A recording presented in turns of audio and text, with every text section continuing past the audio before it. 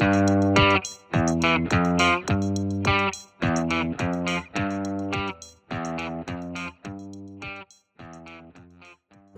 back, everybody, to the Jazz Nation podcast. It has been quite some time. I actually think it's been almost over a year since we all recorded, but we're back. I'm Mark Wallen, your host. I'm also here with my longtime co-hosts, Ty and Gerald.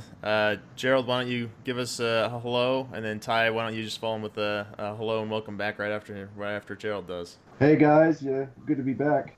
Yeah, we back, man. Dusted the cobwebs off. Let's get going. Okay, let's do it. I'm super stoked to be with these guys again. Super knowledgeable, super fun guys to talk to. We've stayed in touch, even though we've taken an extended break, and we've had a lot of fun conversations. So we're excited to finally get our schedules back in line and get on here and record some of our thoughts for you guys to listen to. So if it wasn't for Gerald and this crazy work schedule, we would have done this a long time ago. That is true. That is true. Well, anyway, so here's kind of the plan for the day. So we just wanted to touch on some of the off-season storylines. Predominantly, we wanted to talk about the NBA draft that just happened this past Thursday. We're going to talk about the draft just kind of in general, just some of our general thoughts on some of the picks that were made, some of the trades that happened, maybe some of the trades that didn't happen, and just give our thoughts there. And then after that, we'll transition to the Utah Jazz's draft, obviously drafting everyone's favorite Grayson Allen at 21, and then the selling of the 52nd pick later in the draft. So we'll touch on that, and then from there, depending on time, we're going to transition into free agency, and we'll talk free agency big picture. We'll talk some of the big storylines like LeBron James, Paul George, maybe even some Kawhi Leonard, even though that's not necessarily free agency, but that's kind of an important topic related to this time of year. And then from there, we'll rotate and transition into the Utah Jazz specifically, talk about their situation with their free agents, both the free agents that are on the team now and that they may be looking to retain, some of the player options with Cephalosha, Udo, Drebko, and then we'll talk about some potential free agent targets for the Utah Jazz. So that's kind of the plan. We're hoping to keep this to about an hour, so we'll see how that goes. If we run out of time, we may cut it a little short and then record another one, finish up our combos that we started on here. But let's just jump right into it. So let's start with the draft. So obviously, like I mentioned, draft this last Thursday. DeAndre Ayton, of course, went number 1 to the Phoenix Suns. There was definitely some interesting things that happened up there at the top, but I just wanted to start off by getting your guys' quick thoughts on Ayton being the number 1 pick in this draft by the Phoenix Suns. So Ty, why don't you just start us off real quick? Why don't you just give us some of your thoughts on Ayton getting picked over guys like Bagley, Doncic, Jaren Jackson Jr., some of these other guys? Yeah, for sure. I mean, I'm kind of more of a Doncic guy, honestly. I guess I get why Phoenix made the pick, but it's tough for me to kind of be okay with that pick, knowing that Doncic was on the board. So, like, that's my main problem with it. Like, I like Ayton as a player. I think he's, obviously has all the skill and the frame and all that, but with a guy like Doncic on the board, I just have trouble with them passing on him is my only problem with it. Okay, so Gerald, what are your thoughts there? I'm interested to see if you have anything different, any different feelings than Ty does. No, not really. Like, I was really high on Marvin Bagley. I don't know. Like, I wasn't high on Ayton as everyone else was. Like, he's I definitely would put him in top 3 pick, but I could, see myself picking Bagley over Ayton. I definitely would have picked Doncic over Ayton, and going off what Ty said, like I can understand what Phoenix did, but still, like, oh yeah, like their wing guys. I guess they must really like their wing guys right now, and like I can't tell you how many times we Jazz fans bag on some of Phoenix's players, but like. It's our favorite thing to do.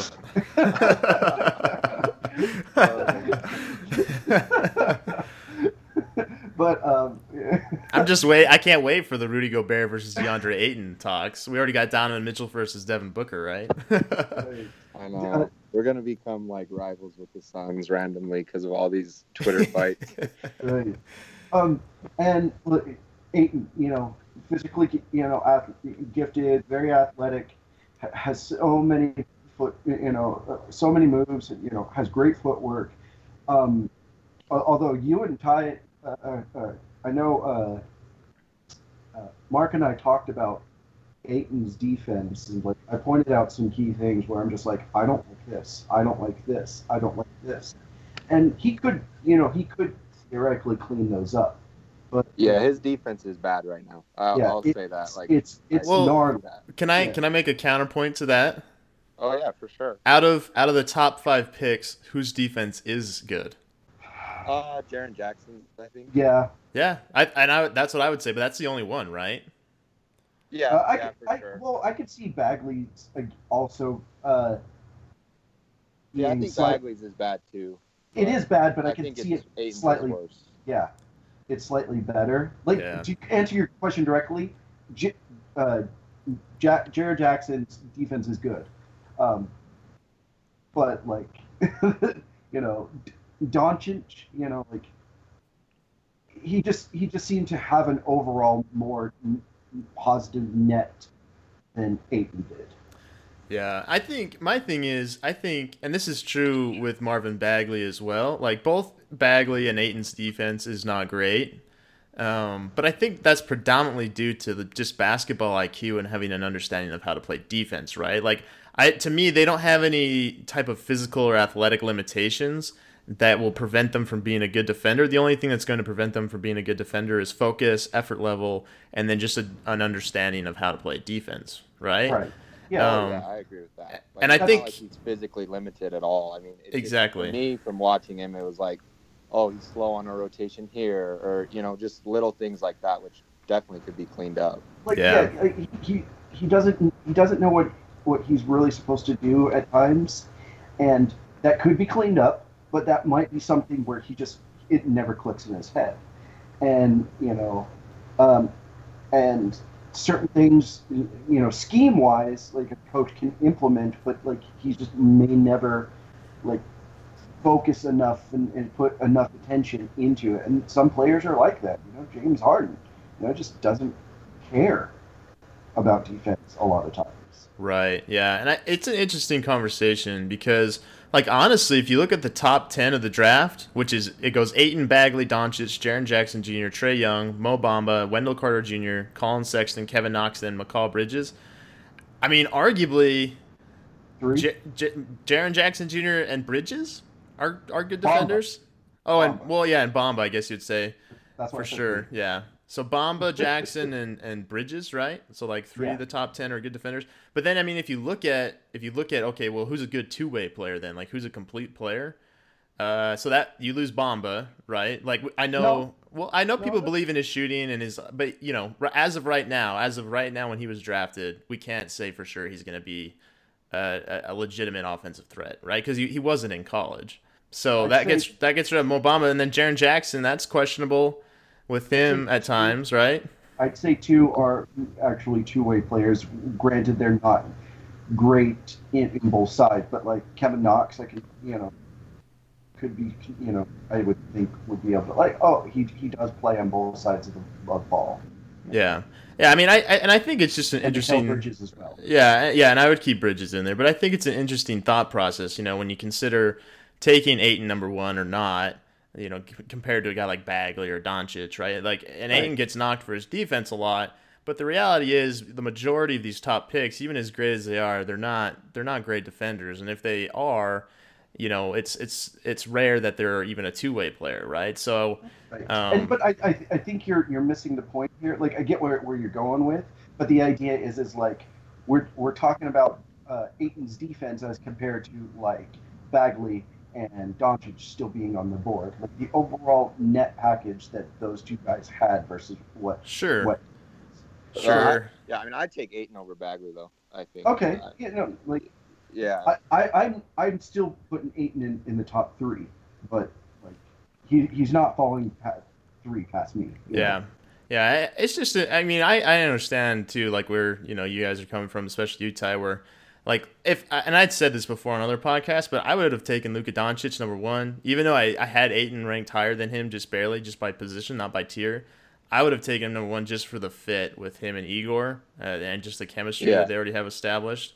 But I do think Ayton has the highest upside in the draft, and he has more upside than Doncic, and that's why I had him just slightly ahead of Doncic because, like we were talking about, like even though he does have these weaknesses, and it's the same thing with Bagley. I'm not saying I had Bagley above Doncic. I definitely didn't. I had Doncic a tier above him, but they have all the foundational tools and athleticism that you would want for them to just be a completely dominant two-way player, right? And so, like Doncic is great, but I don't ever see him being like, maybe he'll be a plus defender one day, but probably not. Like he probably more of like an average defender with high offensive upside, right? More like, and I've used this example before, like he could end up being the Nikola Jokic of wings. Like I don't think his defense will be that bad because Jokic's defense is atrocious, but just in that same kind of mold where, defense is not going to be his calling card, but his high level offense, his ball moving, his shot making, his high basketball IQ, all those types of things will make up the difference. But yeah, overall, I think Ayton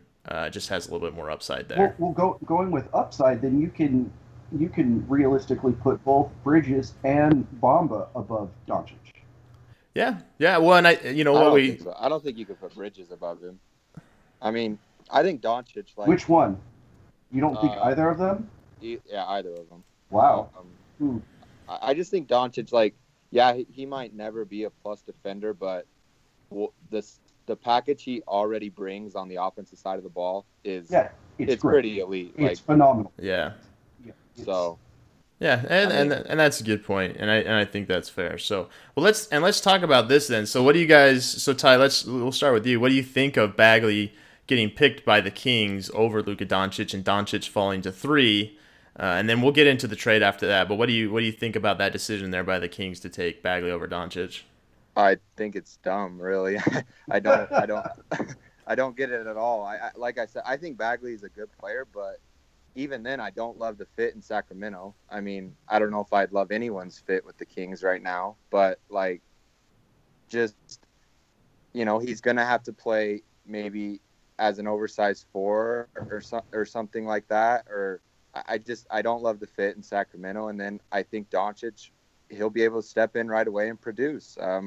What he did as an 18-year-old is in the second best league in the world is pretty incredible. So I think the Kings are definitely going to regret that one.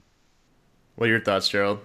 Yeah, like I said, I don't know how Doncic didn't go number 1. Period. Like right there, like he's able to produce right now on the court,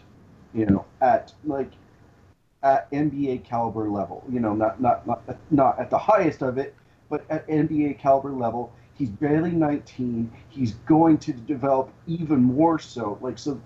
That's where you have the mindset, and I'm just like, why wasn't he number 1? So, and if he wasn't number 1, then why was he not number 2?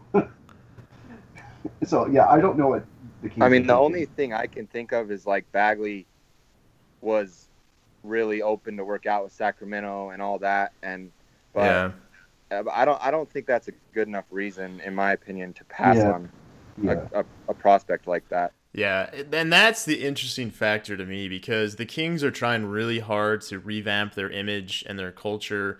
They just built that new arena. They're trying to sell seats. Last year, they got their guy who wanted to come to them and play for them in the draft, in De'Aaron Fox. And, Marvin Bagley, he expressed similar things this year, right? And their fans were just so excited last year when they got Fox, because they finally got a guy that wanted to be there, which just never happens. Hasn't happened for, I don't even know if it ever has happened, but ever. Yeah. So I think to match De'Aaron Fox, a guy that was already that way, with a guy like Marvin Bagley, who is really talented, like he's a top 5 talent in this draft, right? So it's not like a huge reach to take him at number 2, but to have a guy like that want to come there, I think that's very intriguing for them, at least from an ownership perspective.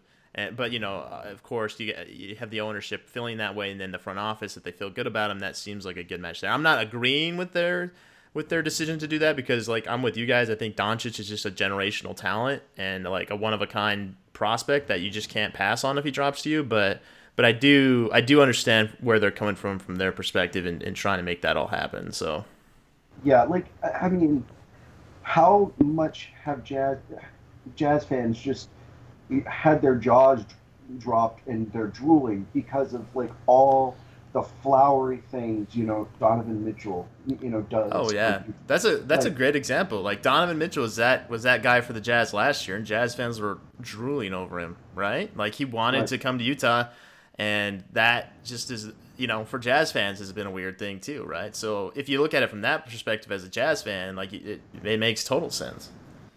So like I mean, if he plays, at a top 5 pick level, it's going to be good. But so I get like the enticement there, and going along with what you said, Mark.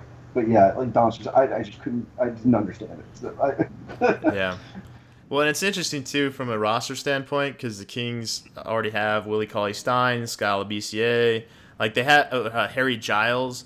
They have some bigs already there that are young and they're pretty talented, and none of them can space the floor. And Bagley, he can shoot a little bit, but he's not, like a stretch four or anything by any means. He's a 15-footer guy. Yeah, like the comparison he got a lot was Amari Stoudemire. I don't really like player comparisons, but in terms of his college impact and the way he played in college, that comparison's not far off, right? And if you have Amari Stoudemire with Shaquille O'Neal, even if you have Steve Nash, like the Suns did, like we all know how that turned out, right? Like you need to space the floor for a guy like that to get to the basket out of the pick and roll. So I'm interested and Fox in that can't sense. shoot either. Exactly. Yeah, and De'Aaron Fox is not Steve Nash. Yeah, no, that's a great point. So yeah, just from that perspective too, I think it's interesting. But let's move on from there. So let's talk about Luka then. So he was drafted number 3 by the Hawks, but was consequently traded to the Dallas Mavericks, who moved up from the 5th spot to go and get him. And Atlanta moved back and drafted Trae Young at number 5. So Ty, we'll start with you again. What are your thoughts about that trade? Do you like it better for the Mavs? Do you like it better for the Hawks? I shouldn't even ask that. We all know no one likes that for the Hawks. But what are some of your thoughts on that? Yeah, I mean, like, home run trade for the Mavs. I mean, that pick, I was looking at it yesterday. It's like, it really, I mean, they might have to give it up next year maybe if it falls in, like, that range. But it's really not going to hurt them. And when you can move up to get a guy like Luka with it, I mean, that's a no-brainer. I think that's a home run deal for them. Yeah. I know the Hawks weren't in a great place because, like, they didn't want to reach for Trae Young and they really wanted him. But I don't know, man. I'm just, like, under the same mindset as I have the first 2 teams we talked about. It's like, just take him. Just take him instead of doing all that and getting cute with it. But, yeah, I think it's a home run trade for the Mavs. I, again, understand why the Hawks did it. And they do pick up an extra asset. And I do like Trae, but I think it's a home run deal for the Mavs, honestly. Yeah, Gerald, what are your thoughts?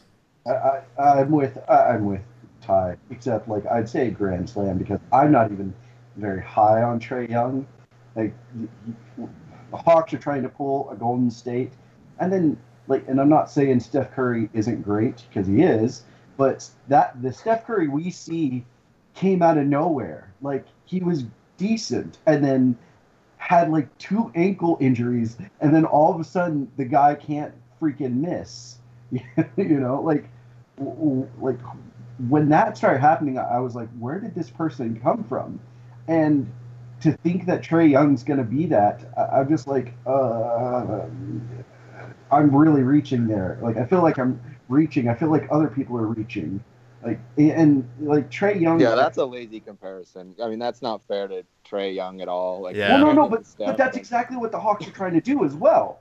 Like, because I think GM is he worked with Golden State, so I'm guessing he's trying to copy that model again. Right. Well, who else did the Hawks get? They're trying to copy Clay as well. Yeah, they got Kevin Huerter, right, at 19. Yeah. Yep.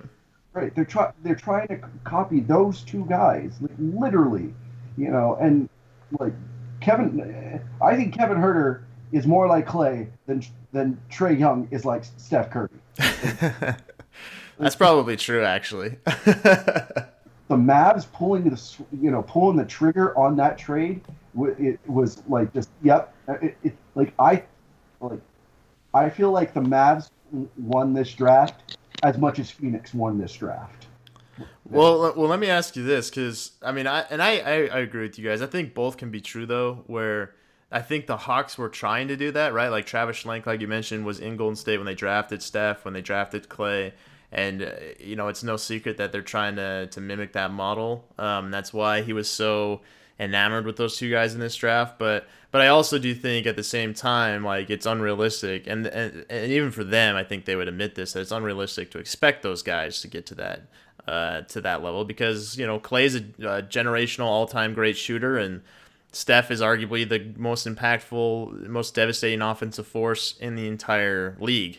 And in the entire league history, right? So to expect to get that again from a couple other guys is a little bit of a folly, I think. But yeah, I mean, I'm with you. I think the Mavs definitely won that trade. But let me ask you this: so out of let's say we'll just go with the top. We'll go with the top 5, right? So out of the top 5, we had 4 Western Conference teams, right? The Mavericks, Memphis, Sacramento, and Phoenix. Right? Mm-hmm. So the West is already loaded, right? And so they just the bad teams, the really bad teams in the West just got these great top talents. And if you're the Jazz, right? Like you already know like Golden State's going to be good, you already know Houston's going to be good, all that. But out of those top 5 teams with the picks that they made in the top 5 and elsewhere in the draft, we'll include that too while we're here. Which of those teams are you looking at thinking, oh, holy crap, like they just got those guys on their team, like they're going to be a problem for us here in the next year or 2 or 3 down the road? Phoenix. No, I'll just say it right there, Phoenix. I think Dallas. I'm just so enamored with Doncic. I just think the way he plays too, his skill set is just natural. It just naturally improves the other 4 players on the floor. People are going to want to play with him, just the style he plays. They have cap space. They obviously have an aggressive owner.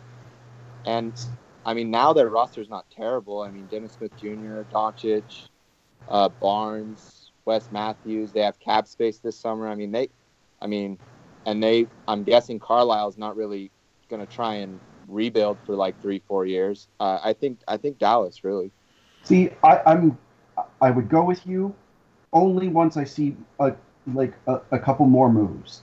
Like if once I see what they're going to do, in free agency, and then I'll be able to say. Other than right now, like they have the possibility of doing that. I think Phoenix. I think Phoenix right now is like.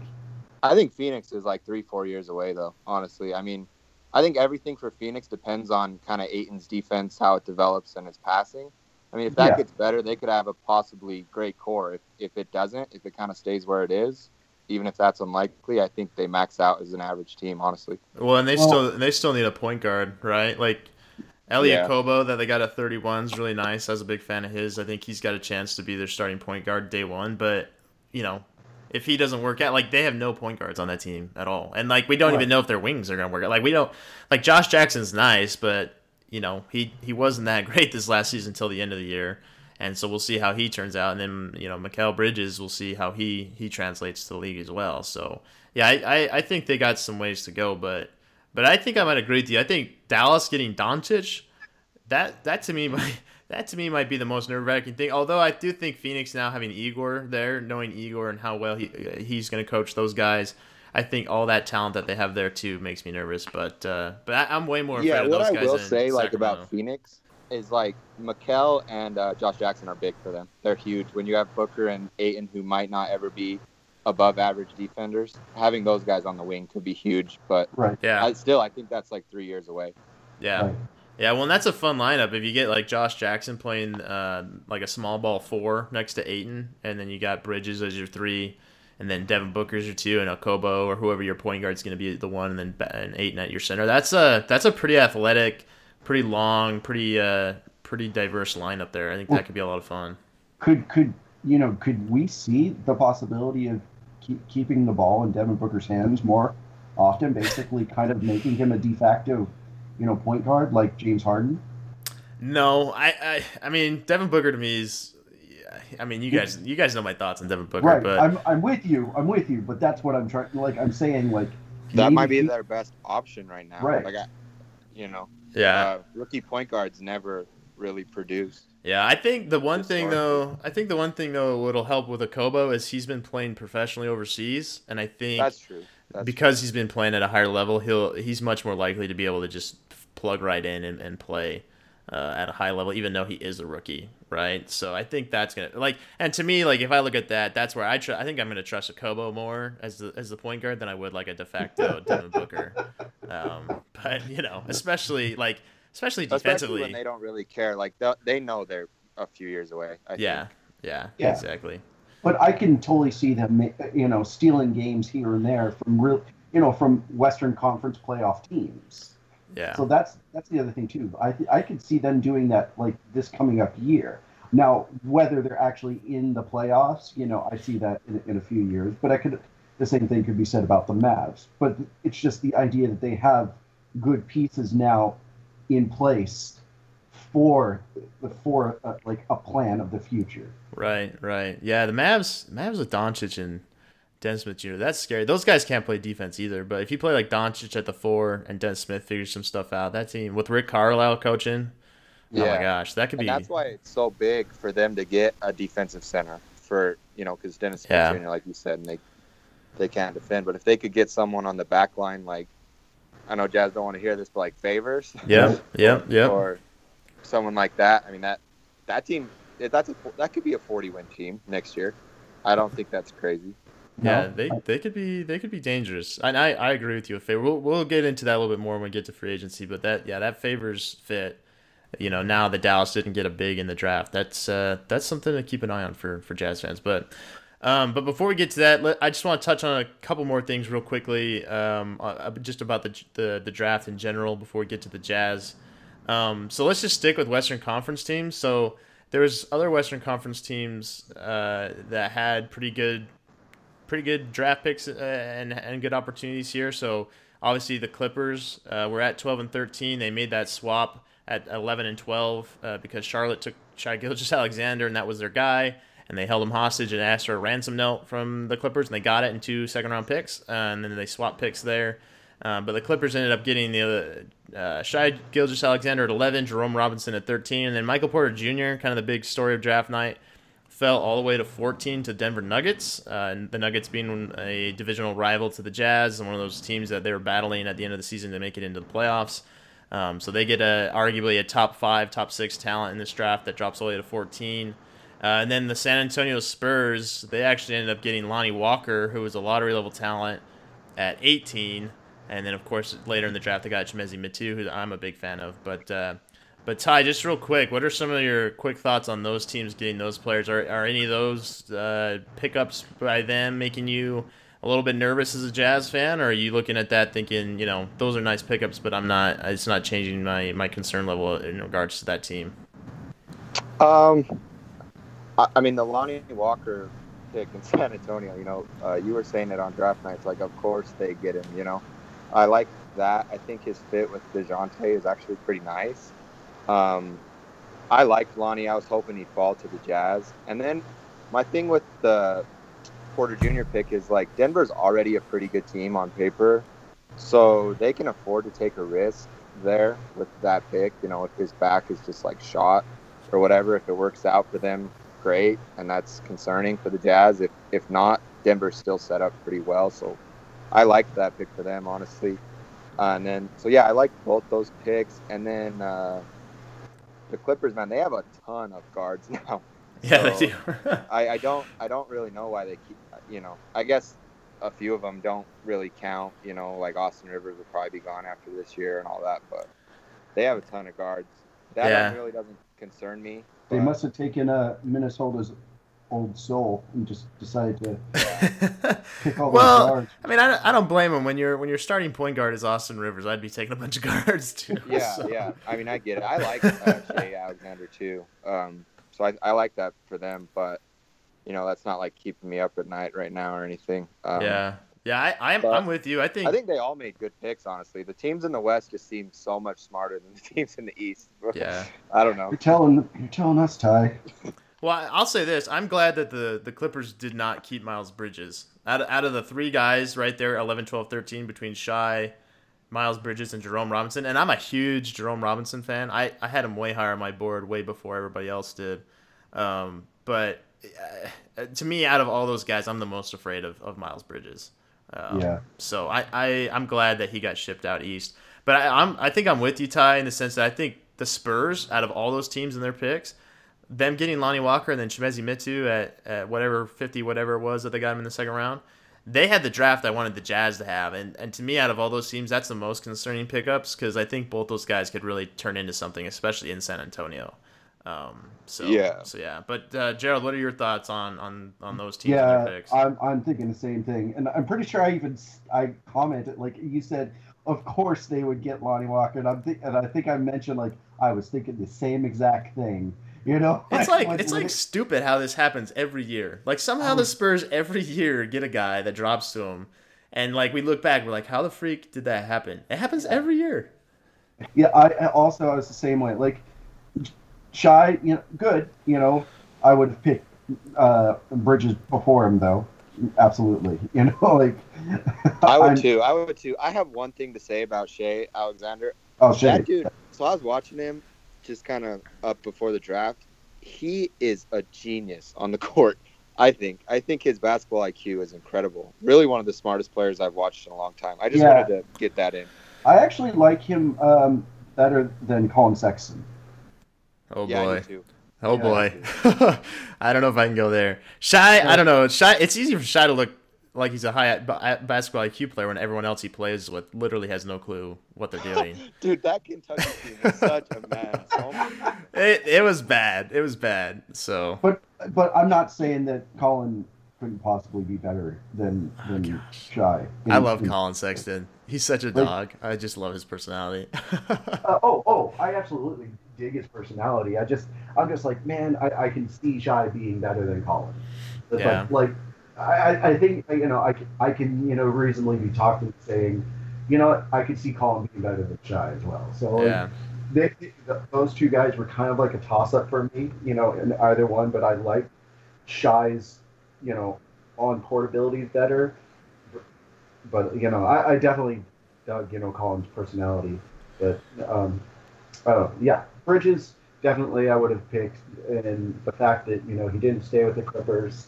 The Clippers don't really they don't really bring up any thoughts. Like the Jazz destroyed their soul last year. Yeah. It's like they were touted and touted and touted. Jazz come in, they're like, oh, boom, you're done. Yeah. Well, and I'll say this. I think out of all those teams, the team that I'm least worried about who they got is actually Denver. Like I have no problem with them taking Michael Porter Jr. because one, there's a good chance he may never actually even play in the NBA, right. And two, I think he's a horrendous fit, especially next to Jokic because he's a ball stopper. He needs the ball in his hands. He's going to take the ball out of Jokic's hands. He's going to slow down their offense. That's going to clog everything up. And he's bad defensively, right? So him and Jokic together, like if I'm the Jazz, I look at that and I'm like, I'm totally okay with that. Like I'm happy they didn't get Miles Bridges because I think Miles Bridges would have been more concerning to me, and he would have been a much better fit next to Jokic than a Michael Porter Jr. So yeah. Well, here's the thing. I'm also on board with Ty that Michael Porter Jr. dropping down that far, like, and he could be like if he could pull an Embiid and just get fixed, and then all of a sudden, like, he's the exact player that people were thinking he could be. Yeah. And like when you drop like out of the what it was 2 years ago, everyone was talking like, oh yeah, he's going to be the number one pick in the draft, or it was a year ago or something like that, and then like this stuff happens, and that's basically what happened with Embiid, and the fact that he fell that far, like, if you're picking that, that's you can take a flyer. Like, you just, you know what, I'm taking a chance on the guy. Yeah. Yeah, I think at that point you have to take him. Like, even with all the concerns, like, I think you just have to, just because the upside's so great. But yeah, I'm not super concerned. I'm way more concerned about the Spurs and even the Clippers. Absolutely. So I wanted Lonnie Walker as well. Oh gosh, he's gonna be an all-star. Can I just say that he's gonna be an all-star, and we're all gonna freaking look back at this draft and be like, how did this happen? I wanted Lonnie Walker. Like out of all the guys that could have just were in our range, I'm just like him. Like yeah, I was just praying. I was like, please. I was hoping the Jazz were going to try and trade up to get him. I'd heard the Jazz were interested in trading up if Lonnie Walker, Miles Bridges, or Colin Sexton dropped on draft night. And as Lonnie Walker dropped, I was like, oh shoot, like they better go get him. But I do think in part the medical reports scared them a little bit. And then I think they were really comfortable taking Grayson Allen at 21, so they didn't feel the pressure to move up to get him. So, we know Lonnie Walker, Grayson Allen, and Dante DiVincenzo were all on their big board. All three of those guys were on their big board. So like, and I'm pretty sure I would think Okaji would have been as well. I don't know if he was, but I know I would add Kevin Herter in there. He definitely was. Sure. Yeah, I think. I don't know this for sure. I've asked around and talked to some people, and obviously none of them are gonna give me specifics, and they shouldn't. But from my impression, if I had to guess, my guess would have been Kevin Herter was the guy that they had on top of their board, and then but they were okay with Grayson. I think from what I heard, Grayson was like number 2 on their board, but I think Herter was that guy they were hoping for. So. But let's just use this then to transition to the Jazz since we're talking about them. So Jazz got Grayson Allen at 21. Everyone loves the pick, obviously. Not controversial at all. Ty, Ty, what are your thoughts on Grayson Allen, the Jazz taking him at 21, the shooting guard from Duke, 6'5", very athletic, totally clean player on the court, never does anything wrong, not controversial at all. What are your thoughts? I like the pick. I mean, at that stage in the draft, you can poke holes through all the guys. But when you can walk away with a guy that's a good to really good shooter and one of the best athletes in the draft at pick 21, I think you take it every day of the week. And I think he fits well. I'm a fan of the pick. So. All right, Joe, what are your thoughts? Yeah, I'm also a fan of the pick. Like, he's really, really athletic. Don't get me wrong, there's certain things that he needs to learn to do with his athleticism at the NBA level. But, like, he and I don't mind a little aggressiveness, like we've seen worse in, just from some of our guys,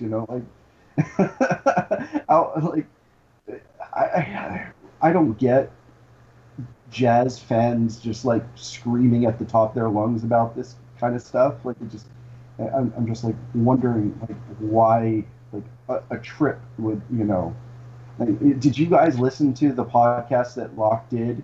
And he was talking about Grayson Allen. I watched the little video breakdown he did of him, and I listened to parts of that podcast. I didn't get all the way through it, but so he did a podcast about Grayson Allen, after we made the pick and stuff, and he's like, hey, listen, this guy was always a lottery pick from, and he chose to stay in school. Not that he couldn't have just went and got drafted. Like, he chose to stay in school. He chose to get a degree.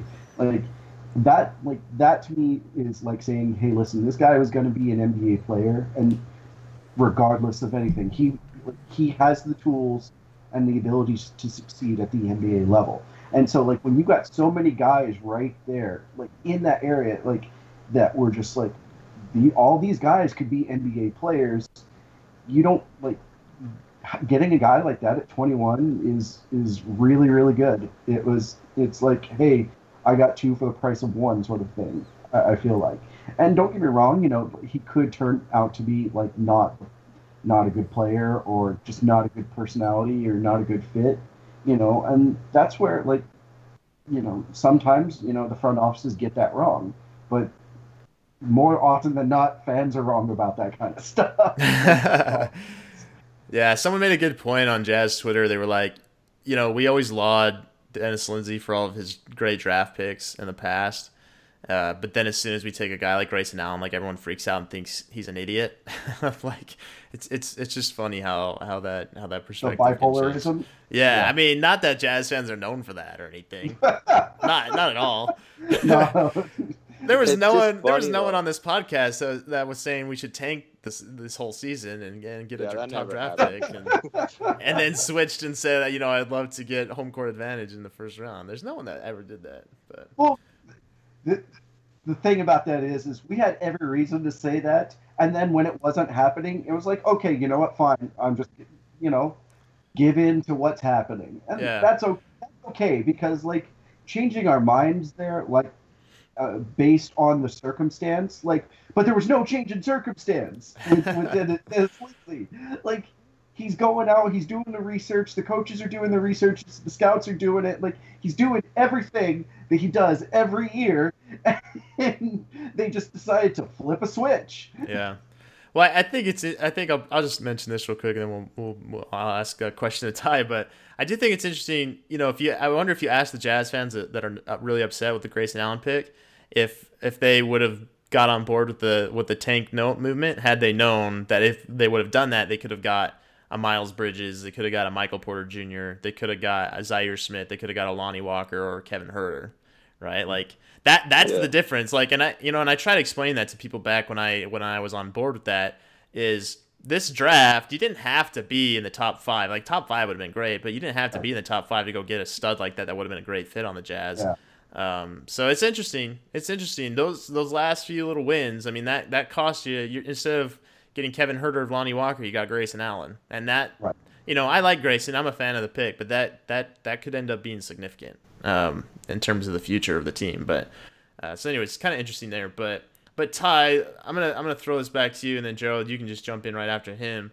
So Grayson Allen, I don't really want to talk about the on-court incidents and whether or not we should put stock into them. I think we can all agree that the on-court incidents are not a huge concern, and that he's matured, and that it's more of a sign of his competitiveness. So that's been beaten to death, right? Like, I don't want to talk about that really. So, but what I do want to talk about is Grayson Allen's fit on the team this next season and moving forward. What do you see his role being on the team? Because we have Donovan Mitchell as our shooting guard, kind of combo guard, can play the point guard. We have Ricky Rubio, at least for one more season, and from the sounds of it, the Jazz are confident with him moving forward. So he's the point guard. And then if we bring Dante Exum back, that's another guard there as well. So, how do you see him fitting into the team in that rotation? And what do you think that means for the Jazz moving forward? I think he fits fine. I mean, the second unit had trouble scoring sometimes. I mean, he could run the second unit hypothetically, and he can also play off ball and spot up and space the floor because he's a good shooter. And I think he fits fine. I mean, do you have I guess I haven't really thought of kind of the long-term effects on if this means, what it means if we'll give Exum a big deal or any of that. But I think the fit initially in my head, I can see it working. Him and Donovan played against each other. They kind of know how each other works, and they kind of could both be that combo guard, run the offense type deal if need be. So I think the fit's fine. Okay, Gerald, what are your thoughts? Yeah, well, I mean, like, we've had this concept of, ball by committee. So, like, the idea is that they both can, Donovan and Grayson can, play, combo ball. Like, I could theoretically see, like, any one of, like, Rubio, Dante, Donovan, Grayson, and like Joe Ingles, you have to put on here too because he's a wing player. Like, out of those group of guys, like, I could see any three of them matching up, like, on being on the court at the same time, and at any time of the game. I could see all three of those guys playing. So, like, and the fact is like, if he's able to bring up the scoring on in the second team, like, that's several wins right there. Like, that's a plus several wins just right there alone. So, like, if he's able to do that, like, that means like, if we play up to what we know we can, then that probably means we're getting home court in the first round. Right. Yeah. Right there. And to go along with with Dante, like I think the Jazz want to bring him back at a certain price. But like if Dante's like saying, hey, I like he, if he's asking for too high, then I think this gives the Jazz some insurance to go. Sorry, man. Like we want you back. Like we have a price for you, but like this is just too much for what's going on right now. Right. Yeah, and obviously, Grayson's going to have an adjustment period making the leap from college to the NBA, especially defensively, although I don't think he's a terrible defender by any means, but it is interesting because he is a 4-year college guy. He's very experienced, he's very smart. He can put the ball on the floor with either hand. He can make passes in transition, in the half court, out of the pick and roll. He can do a lot of things that matches really well with what the Jazz are looking for in a player. And then, of course, his elite athleticism and shooting ability is also a good match. But it is interesting in the sense, you think about both Dante Exum and Ricky Rubio's future on the team. He gives him a nice backup, kind of extra piece to have that can fit into one of their roles. Not saying that he's going to be a starting point guard like Ricky Rubio would be, but, let's say they do decide to move on from Dante Exum this offseason. Well, Grayson Allen, with his experience and his IQ and athleticism, should be able to fit into a similar role that Exum played this last season and was projected to play at the beginning of the season before he got hurt. And he should be able to add some value there. And then likewise, let's say they do bring Dante back, but then they decide not to bring Rubio back a year from now. You would assume that Dante at that stage in time hopefully would be your starting point guard next to Donovan Mitchell. And then you'd bring Grayson Allen off the bench in the role, again, similar to what Dante would have been bringing as a six-man. But and even if you bring all of them back, like that's a great 4-guard combination that can do a lot of different things. Obviously, Donovan's your star, Ricky Rubio's your distributor and your starter. But Dante, you can play at 3 different positions. You can have him guard 3 different positions, 1, 2, or 3. Hopefully his shooting comes around, but he could really come in as a change of pace guy off the bench. And then Grayson can fit with any of those guys, and I think that's what I really love about his versatility is he can be next to any of those 3 guys, either off the bench. I don't know if he's ever a starter in the league, but if he was, I think just the match with his shooting, his ball handling, his basketball IQ, his toughness, his hustle, I think all those things are very important for him moving forward, and I think that's just a really nice piece for the Jazz to have and have contractual control over for the next 6 or 7 years or wherever it may be. So. Right. Yeah, and it's funny because no one really ever complains about what he can do on the floor. It's always off the floor. But the one thing people do point to is like, oh, he's not going to be able to be a good defender. It's like, why are you? I don't get that because it's like, okay, yeah, he had some bad habits in college, but he has good size for a guard. He's extra athletic. He's quick. And he's going to be around. In some lineups, he'll have 4 other really good defenders around him. Right, so you can hide him, and it's just like that's not a concern to me, really. Right. Maybe it should be, but it's just not right now when you factor in all those things. Well, we just had the conversation at the top of the draft where, you look at a guy like Ayton or Bagley, like those guys are not good defenders, but they have the tools to be a good defender. So if they want to be and they work hard at it and they learn about it, they have the potential to do that. That's well within their realm of possibility. And Grayson Allen's the same way. Like, he's slightly undersized, but not really, right? Like 6'5", what was he, like 6'7" wingspan? I think. Yeah, like that's pretty decent size for a combo guard. And he's super, super athletic. And he's super smart already as in the terms of a basketball player. We know he's a hard worker. We know the Jazz are going to teach him to play defense. He's got a lot of great veterans around him that'll be able to help him with that. So yeah, like to me, I'm not concerned about that at all. And even if you are, like you mentioned, you have Rudy Gobert sitting behind you to cover up any deficiencies there. So the biggest cushion in the defensive universe is Rudy Gobert. Yeah, and I mean, there's a discussion to be had about, like if you play a team like the Celtics and they go 5 out, that cushion is no longer there because they pull Rudy out of the paint, right? That's kind of why there's some folly in the thinking of, you bring a guy like Kevin Love in as a stretch 4, and you think, well, Rudy can cover up him defensively. Well, yeah, but not against the teams that play 5 out because Rudy will not be at the basket, and that's how he covers up for a guy defensively. But again, in that same line of thinking, I don't think Grayson Allen's going to be a liability on the ball as a defender. Sure, he may be for his rookie season and maybe the next year after that, but I think ultimately he's going to be at least an average defender, if not a plus defender. And I wouldn't be surprised if he had like a Joe Ingles type progression in his defense where he really, and he's a much better athlete than Joe Ingles is. So I'm not worried about it. In 15, when Ingles first was playing big minutes, he wasn't that good of a defender, and now he's a really good defender. Well, because Joe Ingles is so cerebral, and that's what Grayson Allen is. He's a cerebral player as well. So, exactly. Cerebral players are able to increase their defense, even if they don't have just the absolute physical tools to do so. And I think he does too. Right, I think he has those tools. Yeah. So that's why I really don't He's got a 6'7" wingspan, so that's good for a 1 or a 2. That's good. And he's very, very athletic. He's quick. And people talk about his lateralness, but I think that's just bad habits. He just didn't know what to do. And Quinn Snyder obviously has helped every player on this team become a plus defender. Rubio wasn't even that good of a defender. Now he's a really good defender.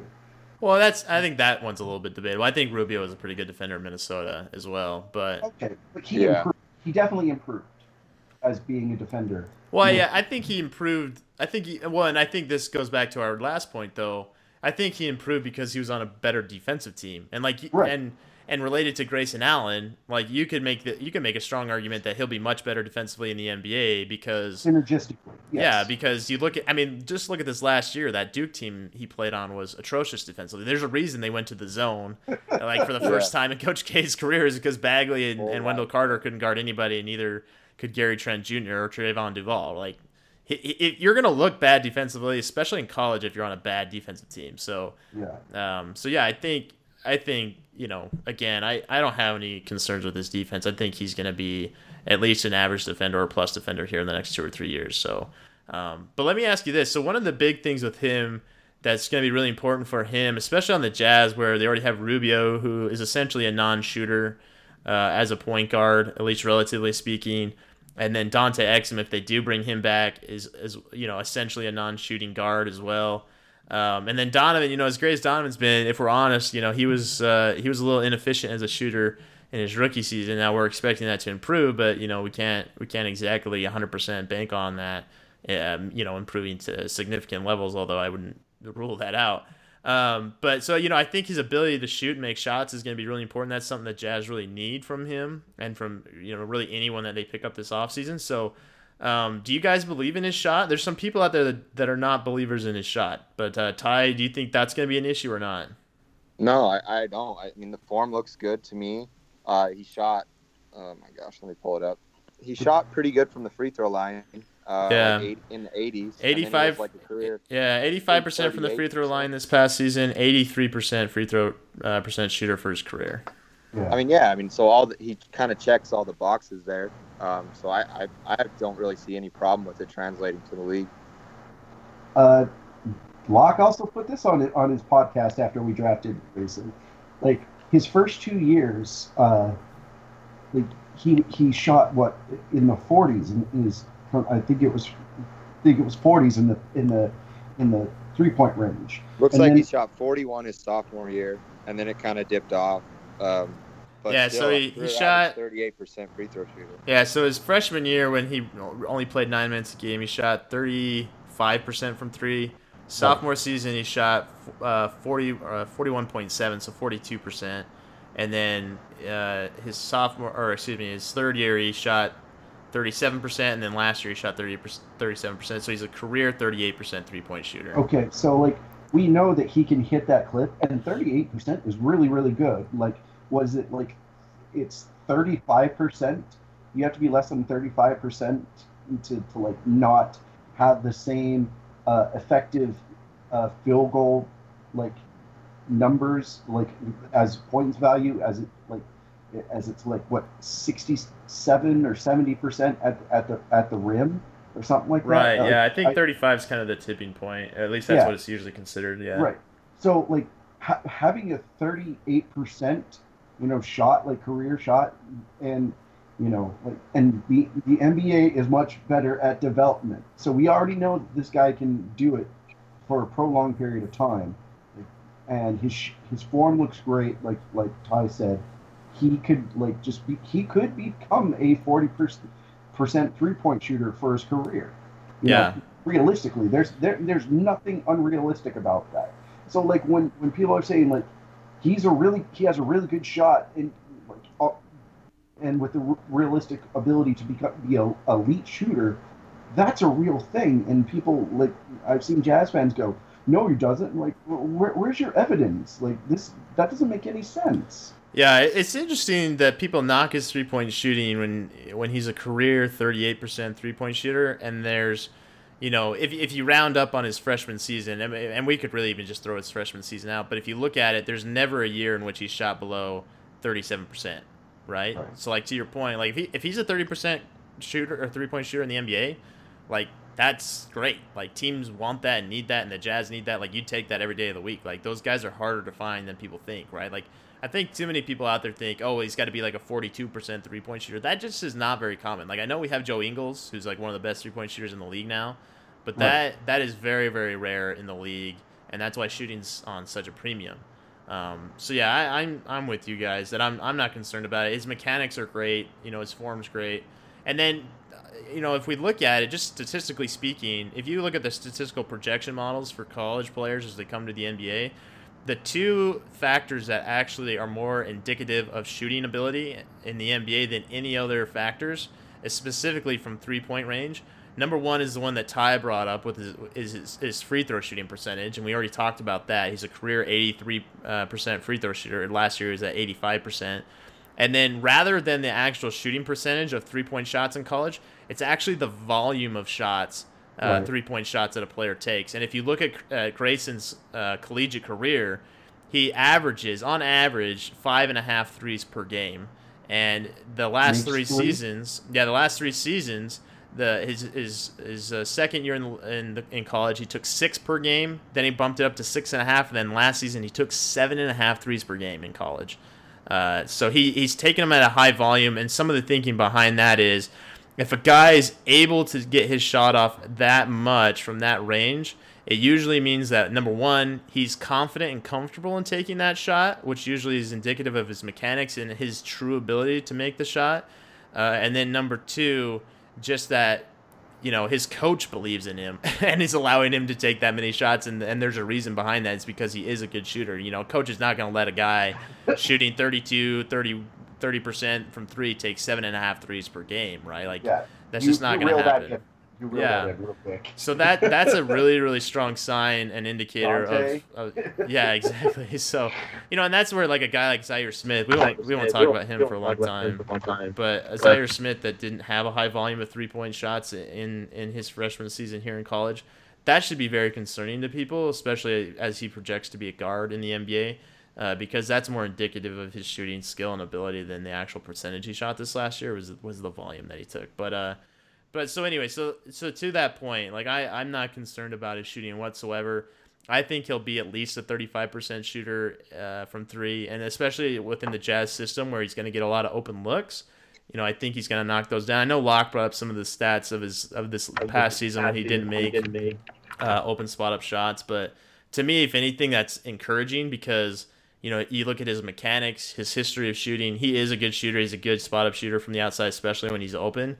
And I think that was just more of a fluke and a small sample size this past season than anything else. So, when he's getting those open shots, I think he's going to be a knockdown shooter. I'm not worried about that at all. Yeah, I agree. Yeah, I'm with you for sure. Okay. Well, any other thoughts on him before we move on here? I'm good. No, I think we touched on him. Okay. Well, yeah. And I'll say this: I think his personality just fits the Jazz. Like, I think they're gonna welcome him in with open arms. I think the guys are gonna love playing with him. I think he's gonna be good in the locker room. I know Quinn's gonna love him. So I'm just excited. And honestly, I've been telling people this. This is not so like hot take-ish with things that have transpired recently. But I've honestly been telling people I think Grayson Allen's going to be better for the Jazz than Rodney Hood was for the Jazz. And I know like that sounds, you're like, oh wow, like that's not a hot take because Rodney Hood was terrible this past season, especially for the Cavs most recently. But let's not forget like Rodney Hood was really good for the Jazz at different times throughout his career here, and was legitimately being considered as a candidate to be our number one offensive option before the season started. And Right. he's a guy that might get paid $15 million a year or something like that this offseason, as crazy as that sounds. So as bad as he was recently, Rodney was pretty darn good. And I really do think that Grayson, with all the things that he brings to the table, could potentially be a better player, more valuable player for them than Rodney was. Yeah. I mean, I could see that for sure, especially on the because Rodney was never going to be an above average defender. So, yeah, I could definitely see that. And with Rodney was good, like you said, at different times in his career. And I know Jazz fans are just going to cringe when I say this, but with Gordon Hayward leaving, like... Who? Yeah, I don't know who that is. Yeah, like with him leaving, like it left Rodney vulnerable. Yeah, but that like really was a thing. Like everyone's like, oh, Rodney's gonna be the number one option this year. Right, that's and my now point. It's like, oh, Rodney's terrible. Yeah, like, can I just? Year, it's like he was the number one option. Can I just touch on that? I think it's hilarious in retrospect how many Jazz fans are backpedaling on that. Like like Dennis Lindsey came out and said, like he literally said, we are prepared to move forward as Rodney Hood being our number one offensive option. Like. That was a thing. Like that's what we thought. That's what the front office thought. That was what the plan was. Like I know people are backpedaling on it now, but that really did happen. I know Mark and I aren't backpedaling on this because I know we talked about this before the season started and said, this isn't going to happen. Yeah, well, I think I bought into it. Yeah, I'm not gonna lie. No, I was about to say, I think Ty, you may have been a little bit more like you may have been. I was more bullish on Rodney always. Yeah, right. And I think Gerald and I were always the guys. I mean, I was the guy saying we should trade Rodney Hood to get Donovan Mitchell in the draft and got crucified for it. But so I have struggled to be a Rodney Hood fan, but like at the same time, like Ty, I don't blame you or like anyone else for getting on that wagon. Like logically, I can understand that logic, and it's kind of one of those things like you probably had the right logic, just the wrong result, and so I can't like knock you. Yeah, for I don't even know what happened. That's exactly what I'm going to say. Yeah. So hey, we're the front office is saying we're prepared to do this, and yeah, you can be prepared to do this, and you go out and do it, and just not get the results you want. Right. Exactly. Which happens all the time, and we should have that discussion sometimes. The difference between correct logic and correct results. Right. But yeah. Anyway, so okay, well let's move on. We'll move on from Grayson. We're already over the time that I said we'd go. So what we'll probably do? So we'll probably just keep this to be a draft podcast then, since we're already at this point. So we'll just kind of wrap up here with some second round stuff real quick, and then we'll save the free agency stuff for next time. Mark, do you want to talk about the Philly Phoenix trade? Oh yeah, so we'll just do that. We'll backtrack for a second real quick, because I know Ty and I specifically wanted to talk about this, and I forgot to mention it. So one more general NBA thing before we kind of touch on the second round real quick, as it relates to the NBA draft. So another trade that happened in the first round. So Philadelphia 76ers, they took Mikal Bridges at number 10. They ended up trading him for Zhaire Smith, who the Phoenix Suns took at number 16. And then they also, the Suns also included a future first-round pick that's going to be coming from Miami to them, which is unprotected at some point in time. So anyway, Ty, I'm gonna throw that to you because I know you have some feelings on it, and I know from what I've seen, I definitely have different feelings on it.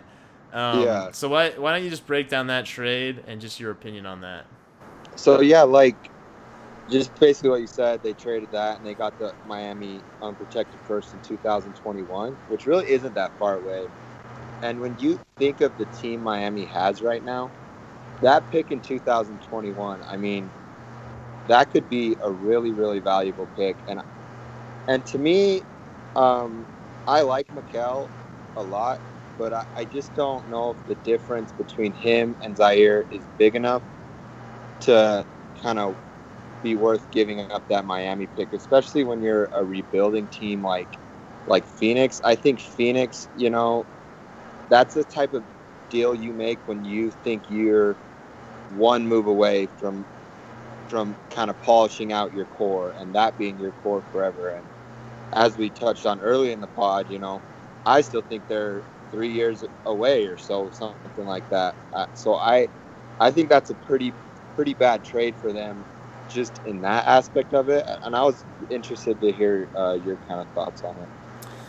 Well, Jared, I'll let you take that because I definitely have opinions. Okay. So I'll get into it in a minute. You said they're 3 years away. 2021 is 3 years away. I think Phoenix won really well with this draft. Having Ayton and having Bridges. Like, I'm high on Bridges, and Ayton is a top 3 pick. In this draft. And they already got some pretty decent pieces on Phoenix. You set up a correct system. And the players buy in. I think that unprotected pick drops down to something like late lottery, not late lottery, late lottery. Like around maybe 12. I think that pick drops down. It's Miami's pick, though. It's okay. Right. But here's my thing. What do we really think Miami's going to be that bad? Miami, they always are making moves, right? And they have a great coach out there in Spoelstra. I have major questions on whether or not that pick really is going to be that valuable. I mean, you look at the Brooklyn pick, right? And how that ended up. That was still a nice pick, but it was nowhere near as nice as everyone thought it was going to be. And I think this is a similar situation where I think Miami's going to make some moves and be a lot better than people are expecting. That pick's not going to be as great. Because I know they have a lot of guys that are going to be free agents, right? They're going to lose a lot of people. Yeah, but I also just think there's a lot of uncertainty because for that season, they'll finally be off the Whiteside deal, the Goran Dragic deal, Tyler Johnson. So they're getting a lot of money off that season. So I could see that kind of being a kind of process year, I guess, for lack of a better word. And I just think there's a lot of uncertainty there, especially with who knows what's going to happen with Riley. I don't know if he'll be there forever. I think that's a really valuable pick, honestly. It might end up only being the lottery, but still, if you're a team like Phoenix, that could be really useful. Yeah, I mean, I think if you can get it's a first round pick regardless, right? And first round picks have immense value, especially in today's market, right? But yeah, I mean, I actually question because I think Miami's going to go get some players either in a trade or in free agency, and especially in free agency, they're always going to be a free agent market because they're Miami, right? So, but do you think that's diminishing? Because I feel like the big market, maybe that'll change this offseason, obviously. But, yeah, don't speak too soon before LeBron and everyone else goes to LA. Yeah, I just with so much. The way it's going, it seems like Miami is still definitely a free agent attraction and destination, but I think it's kind of lost its luster from what it was a decade ago or so. I think it's starting to, but I definitely wouldn't say it has lost it. I mean, Gordon Hayward, just look at him. He took 3 meetings. It was with Utah Jazz, the incumbent team, the Boston Celtics, the team he ended up going to, and the Miami Heat. Right, I thought you said you didn't know this guy. Oh well, lapse of memory and judgment, but in that sense, you get what I'm saying. Out of all the teams that were interested in him, the 3 he took, and it included Miami. I think that speaks volumes, right? And he said, he seriously considered going there. He was very impressed, and I think for a lot of other free agents, he had 3 of them. Yeah, exactly, right. So. He was really torn. I totally really believe that. But yeah, I think we'll see other free agents take meetings with them, other big free agents here in the upcoming near future because of that fact that they're Miami. They have the respect of players around the league. People recognize, Spoelstra as one of the best coaches in the league, let alone in the East. And Pat Riley, of course, brings his clout and his stature to that team. So yeah, I think they're gonna find a way to make some things happen. That's just kind of their MO. So I actually would be surprised if it is a lottery pick, especially in the East, because the East is so weak, especially when LeBron leaves, because he is leaving, by the way. That's my other point. It's gonna be, for a well-coached team like that, it's gonna be much easier for them to sneak into the playoffs over a lot of these other teams. So yeah, I just don't see it. I think I like Zhaire more than you, though. Honestly, can we talk about this? This is really what I want to talk about. I mean, I think Zhaire, man, he is such a good athlete. And I think with his ability on defense, I think he should be able to play fairly soon, honestly. Like, I don't think he's a crazy project, just with the athletic ability and defensive traits he brings already. Look, I'm a Zhaire. The shot is definitely a question mark for sure. Understatement. And, we've said that with a lot of guys, and they haven't panned out. Winslow, Stanley Johnson, just to name a few. But I like Zhaire. Let me just say this. I love Zhaire. Again, kind of like Jerome Robinson, I was on that Zhaire train much earlier than most other places were and most other talent evaluators were. I remember reaching out to some of the local media guys and saying, hey, like, you need to go watch this Texas Tech team. You need to see this Zhaire Smith kid. I think he'd be a great pick for the Jazz at 21. And at the time, literally one of them told me, I haven't watched Texas Tech. They weren't supposed to be any good this year. Like, I haven't paid attention. I haven't heard anything about this kid. But I'll go check him out, right? Like, so, he was flying under the radar for quite some time. But like you mentioned, like, his athleticism is elite, arguably the best athlete in the draft. He's got great physical tools. He, pretty good defender. I think his defense is a little bit overrated. He got smoked by quicker guards all throughout the season, but no one wants to talk about that. But I like him, but he's a guard. Like, he's not as big as people thought he was, and he has no ball handling skills for a guard. And like I mentioned, like, his shooting is a major question mark. His volume of shooting was low. He was like the third or fourth option on that Texas Tech team, and there was a reason for that.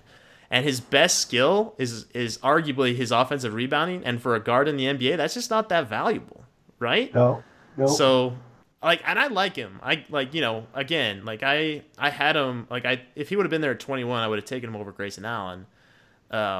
Like, the upside's there, I get it, but Mikal Bridges is like a really polished player, is really a really good player, and there's a good chance Zaire's never as good as college version Mikal Bridges was this past season, right? Like, I think we have to recognize that.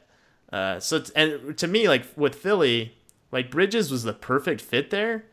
And, like, Zhaire, I'm like, I don't know how Zhaire really fits into that equation other than playing defense and, like, being athletic. But they need some more shooting. Like, they need some more things that, like, Mikal Bridges could have brought. So, I don't know. To me, I don't know. I'm not as excited about that trade for Philly as maybe you are. I'm not nearly as high as Zhaire. Ben Simmons is a good enough shooter for Philly. Oh, yeah. Of course. Well, I think that could – but they could use that Miami pick as kind of Kawhi bait, maybe, or something, if or kind of use that as something that could complete their core, get that third guy next to Simmons at Embiid. So I think that is big for them, though. It could be as big, if they line Kawhi with that, that's worth it, I think. Yeah, well, in that sense, I could see that, but I could also see where, like, a guy like Mikal Bridges might be more appealing than both of those assets, right? Like, if you're me and you don't really believe in Zhaire and you don't really know if that pick's gonna be all that great, like, I would have rather have had Mikal Bridges in a Kawhi deal, especially for the Spurs, because he would have just, like, fit so perfectly with them. But like, I understand that perspective as well, as, like, you get a really high upside pick in Zhaire, who would also fit the Spurs system. You get a future, first rounder that potentially could be really good. So you could try and make a move there. But yeah, I'm not to me, Phoenix won that deal because I think they got the best player, and I think the known commodity and quantity and value of Bridges, I value that a lot over a guy like Zhaire, who could be a complete bust, and then a pick that may not end up being that great. But Gerald, I know we've been talking. What are some of your thoughts on that? Do you have anything to add? Yeah, no, you basically said a lot of things. Like, I didn't think the pick was going to be, like I said, any much lower than like 12, 11 maybe. And still, that, like, But this year, we've seen teams not even give up a first rounder for a guy like Tyreek Evans. I feel like first rounders are becoming even more and more valuable. Well, and we don't really know. We don't even know how the really 2021 draft is going to shape up. It might just be a weak draft, Like this was good. This was really, really good, and like they had a lot of. It was deep, and like last year was really, really good, and it was deep, and like 2021 might not just be very good, and and being Miami, I think they'll make moves and they'll try and win ball games. Spoelstra is a really good coach. I definitely put him, in the upper echelon of the NBA coaches. You got Pop, you got Carlisle, Spoelstra, Quinn, Brad Smith. Like, I think those guys are all in the upper echelon. So I'm putting, Spoelstra there. So like I think he can do things with people, with his team. And the weak is East. The weak East is weak. Like it's weaker. That was almost as good as your as you calling Brad Stevens Brad Smith. Yeah, I almost did. I almost did. Oh gosh. Yeah, the East is weak, and so Miami can just win more games than you would normally think that might be out in the West. Now, if that was a Western Conference team, with what Miami's going to go through, and then they're going to have that pick, I think that pick's way more valuable. Yeah, well, and I think I just like I think Bridges fit better on both of those teams than Zhaire Smith did, right? I like him on Phoenix, and I like him on Philadelphia more than I like Zhaire Smith on either of those teams. I think we just like Bridges better. And he's better. He is better than Zhaire Smith. Yeah, and again, I just think Zhaire has a small, narrow window to succeed because he's got so much to develop in terms of skills, especially guard skills. And that's just so hard to ask a dude to do. And he's a great guy, but I do question whether he's got that personality to make significant strides. Like a personality like a Donovan Mitchell, where Donovan Mitchell was already much more skilled than Zhaire was to start with. But Donovan, you could see he made tremendous strides in his skill and his understanding of the game very quickly in his rookie season. And I'm not saying Zhaire couldn't do that over a period of time. He doesn't have to do it that quickly. I just, in general, don't know if his personality has that kind of a development curve in him. But, we'll see. I mean, that trade to me was really, really interesting. I felt bad for Mikal Bridges with that whole situation. Yeah, so did I. That was sad. That was unfortunate. But, I like his fit in Phoenix, and I think Igor is going to do some great things with him as well. But yeah, so let's wrap this up. We've gone 18 minutes over what I said we'd go. We didn't even get to free agency. But we'll have to get together. Hopefully we'll get together before free agency starts, and we'll do a little free agency preview for the Utah Jazz as well, and just kind of a little overview there. But yeah, any closing thoughts from either of you guys before we wrap this up? Maybe any sleeper picks in the second round that you really liked for a team that they got picked up or anything like that, just real quick. Oh man. Gonna have to pull up who got picked. Diallo. Yeah, your guy Diallo. I'm like all the way out on him. By the way, I'm so disappointed. I'm out too. Sorry. Yeah, no, it's fine. I'm kind of out as well. But if he came around, it'd be cool. Oh gosh, he was so bad. He was so bad. Yeah, he had a lot of Kentucky situation last year. Jeez. Oh gosh, yeah. Well, how about this? I'll throw out a couple. I've already mentioned Kobo at 31 for Phoenix. I loved him. I actually had him above Grayson Allen on my board for the Jazz. So, but I was okay with the Grayson pick. But he was another guy I was really a fan of. Dallas getting Jalen Brunson to go with Doncic, I thought was a good move, especially as a backup guard that can come in and be a little bit different of a change of pace kind of guy compared to Dennis Smith Jr. A little bit more high IQ. I'm obviously a huge Melvin Frazier fan, but I don't understand what the heck Orlando's doing because all the guys they drafted can't create their own shot, run a pick and roll, or shoot. They're all just super long and athletic and play defense. So I'm a little bit worried about that. Gary Trent Jr. to the Kings at 37. He got traded to Portland, but he's a guy that I think we could look back on and wonder why he got drafted so low. Bates Um, Diop, I was liking, and that's wild. He dropped to 48. yeah, from what I understand, Bates Diop dropped because of medical concerns, which was unfortunate. But Minnesota picked him up. But that's a great pickup at 48. Yeah, Rockets getting D'Anthony Melton at 46. I really liked him. And then I Yeah, mentioned that kind of this. hurt. Yeah, I would have I was loved to glad get that him.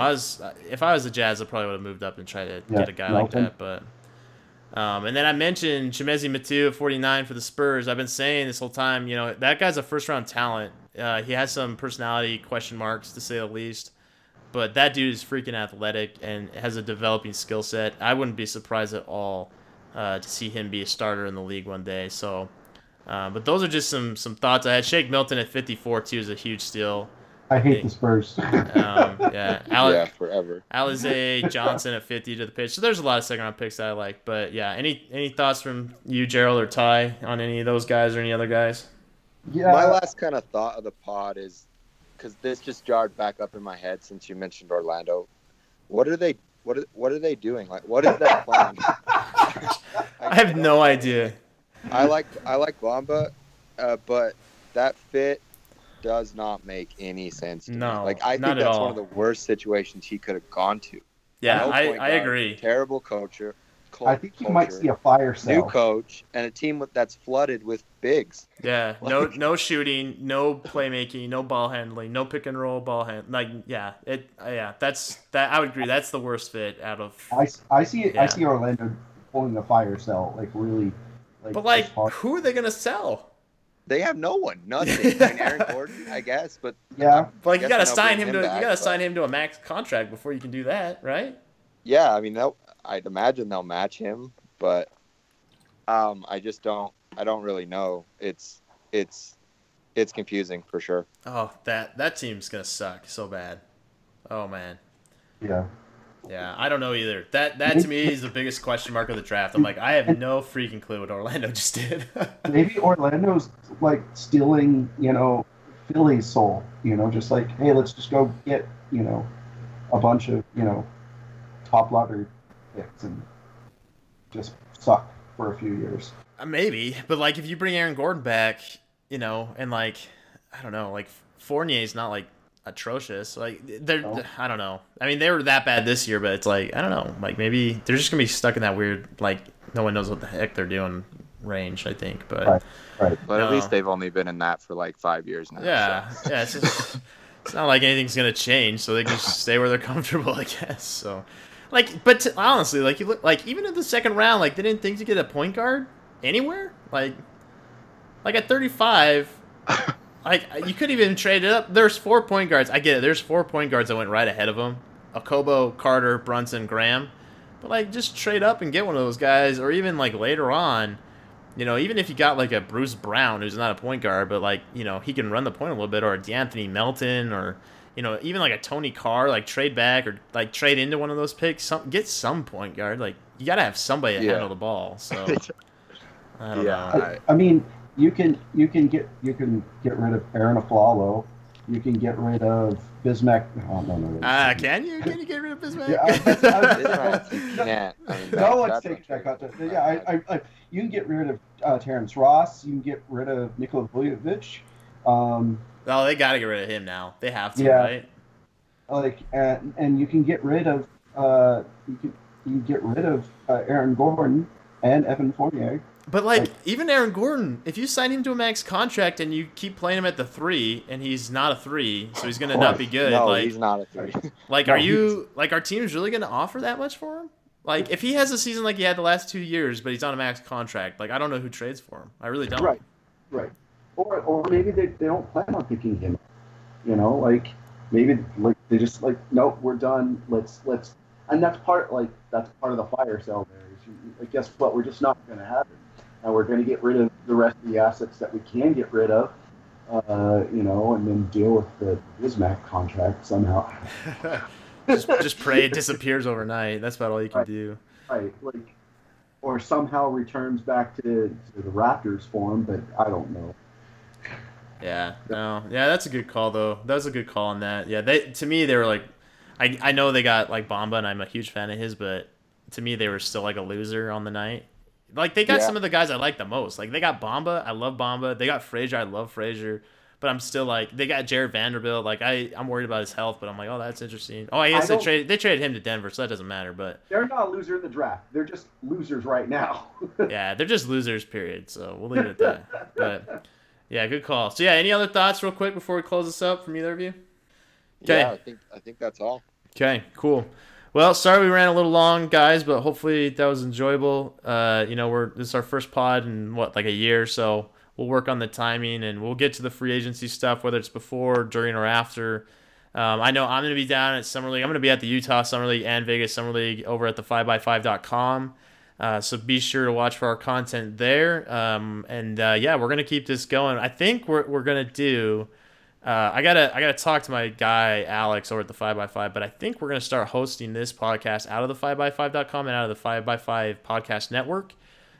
So look for that there. I'll keep you guys updated and let you know. I'll put it out on social media, on Facebook, Twitter, all that stuff. But yeah, we're gonna keep the same title. We'll keep this rolling. We'll keep Gerald and Ty coming on here. We'll start getting some other guests. Maybe we can get some of the local reporters on here, things of that nature. And we'll work hard to see if we can bring you good content. But thanks for coming on, guys. You want to throw out your Twitter handles before you go so people can give you a follow? No, I'm good.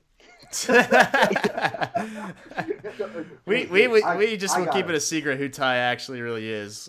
Yeah, I'm keeping a secret identity. All right, we're cool with that. Ty's Twitter. This is the secret scout, the secret coach. This is the secret, Twitter. I'm actually Quinn Snyder. Yeah, this is Quinn Snyder's burner. Ty's our secret Jazz Twitter guy. How my account is actually Dennis Lindsay's burner. Don't tell anyone. Yeah, there you go. He runs it for him. But Gerald, do you want to throw out your handle? Yeah, it's Jazz Crusader Wizard on Twitter. And I'll say this: these guys speak for themselves because they say some crazy stuff sometimes. just to be clear, so we all take responsibility for our own tweets and not each other's. So just to be clear, especially with you, Gerald, you say some stuff sometimes, and Ty and I are like, yeah, I don't know who that dude is. Yeah, the tweets do not represent Mark or his brand, so just know that. Oh gosh. I'm with you that I can be extreme. That's an understatement. But yeah. No, how is it an understatement? Extreme has a specific definition. I love you, Gerald. You're a good dude. He's a great follow. So be sure to follow him. Just don't, if he starts going crazy, just nod your head and laugh and just move on. We'll keep scrolling. We'll all be better for it. So come back to me later after 2 hours. Yeah, exactly. So. Yeah, thanks again for joining us, guys. Appreciate it. Give them a follow, not Ty because he's a secret, but give Gerald a follow. You can follow me on Twitter at Mark Wallen NBA. That's spelled out MarkWahlen NBA. You can also follow the 5x5 podcast network where I do a lot of stuff there over at 5x5 NBA, and those are the number 5s, not spelled out. And then be sure to check out our website at the5x5.com.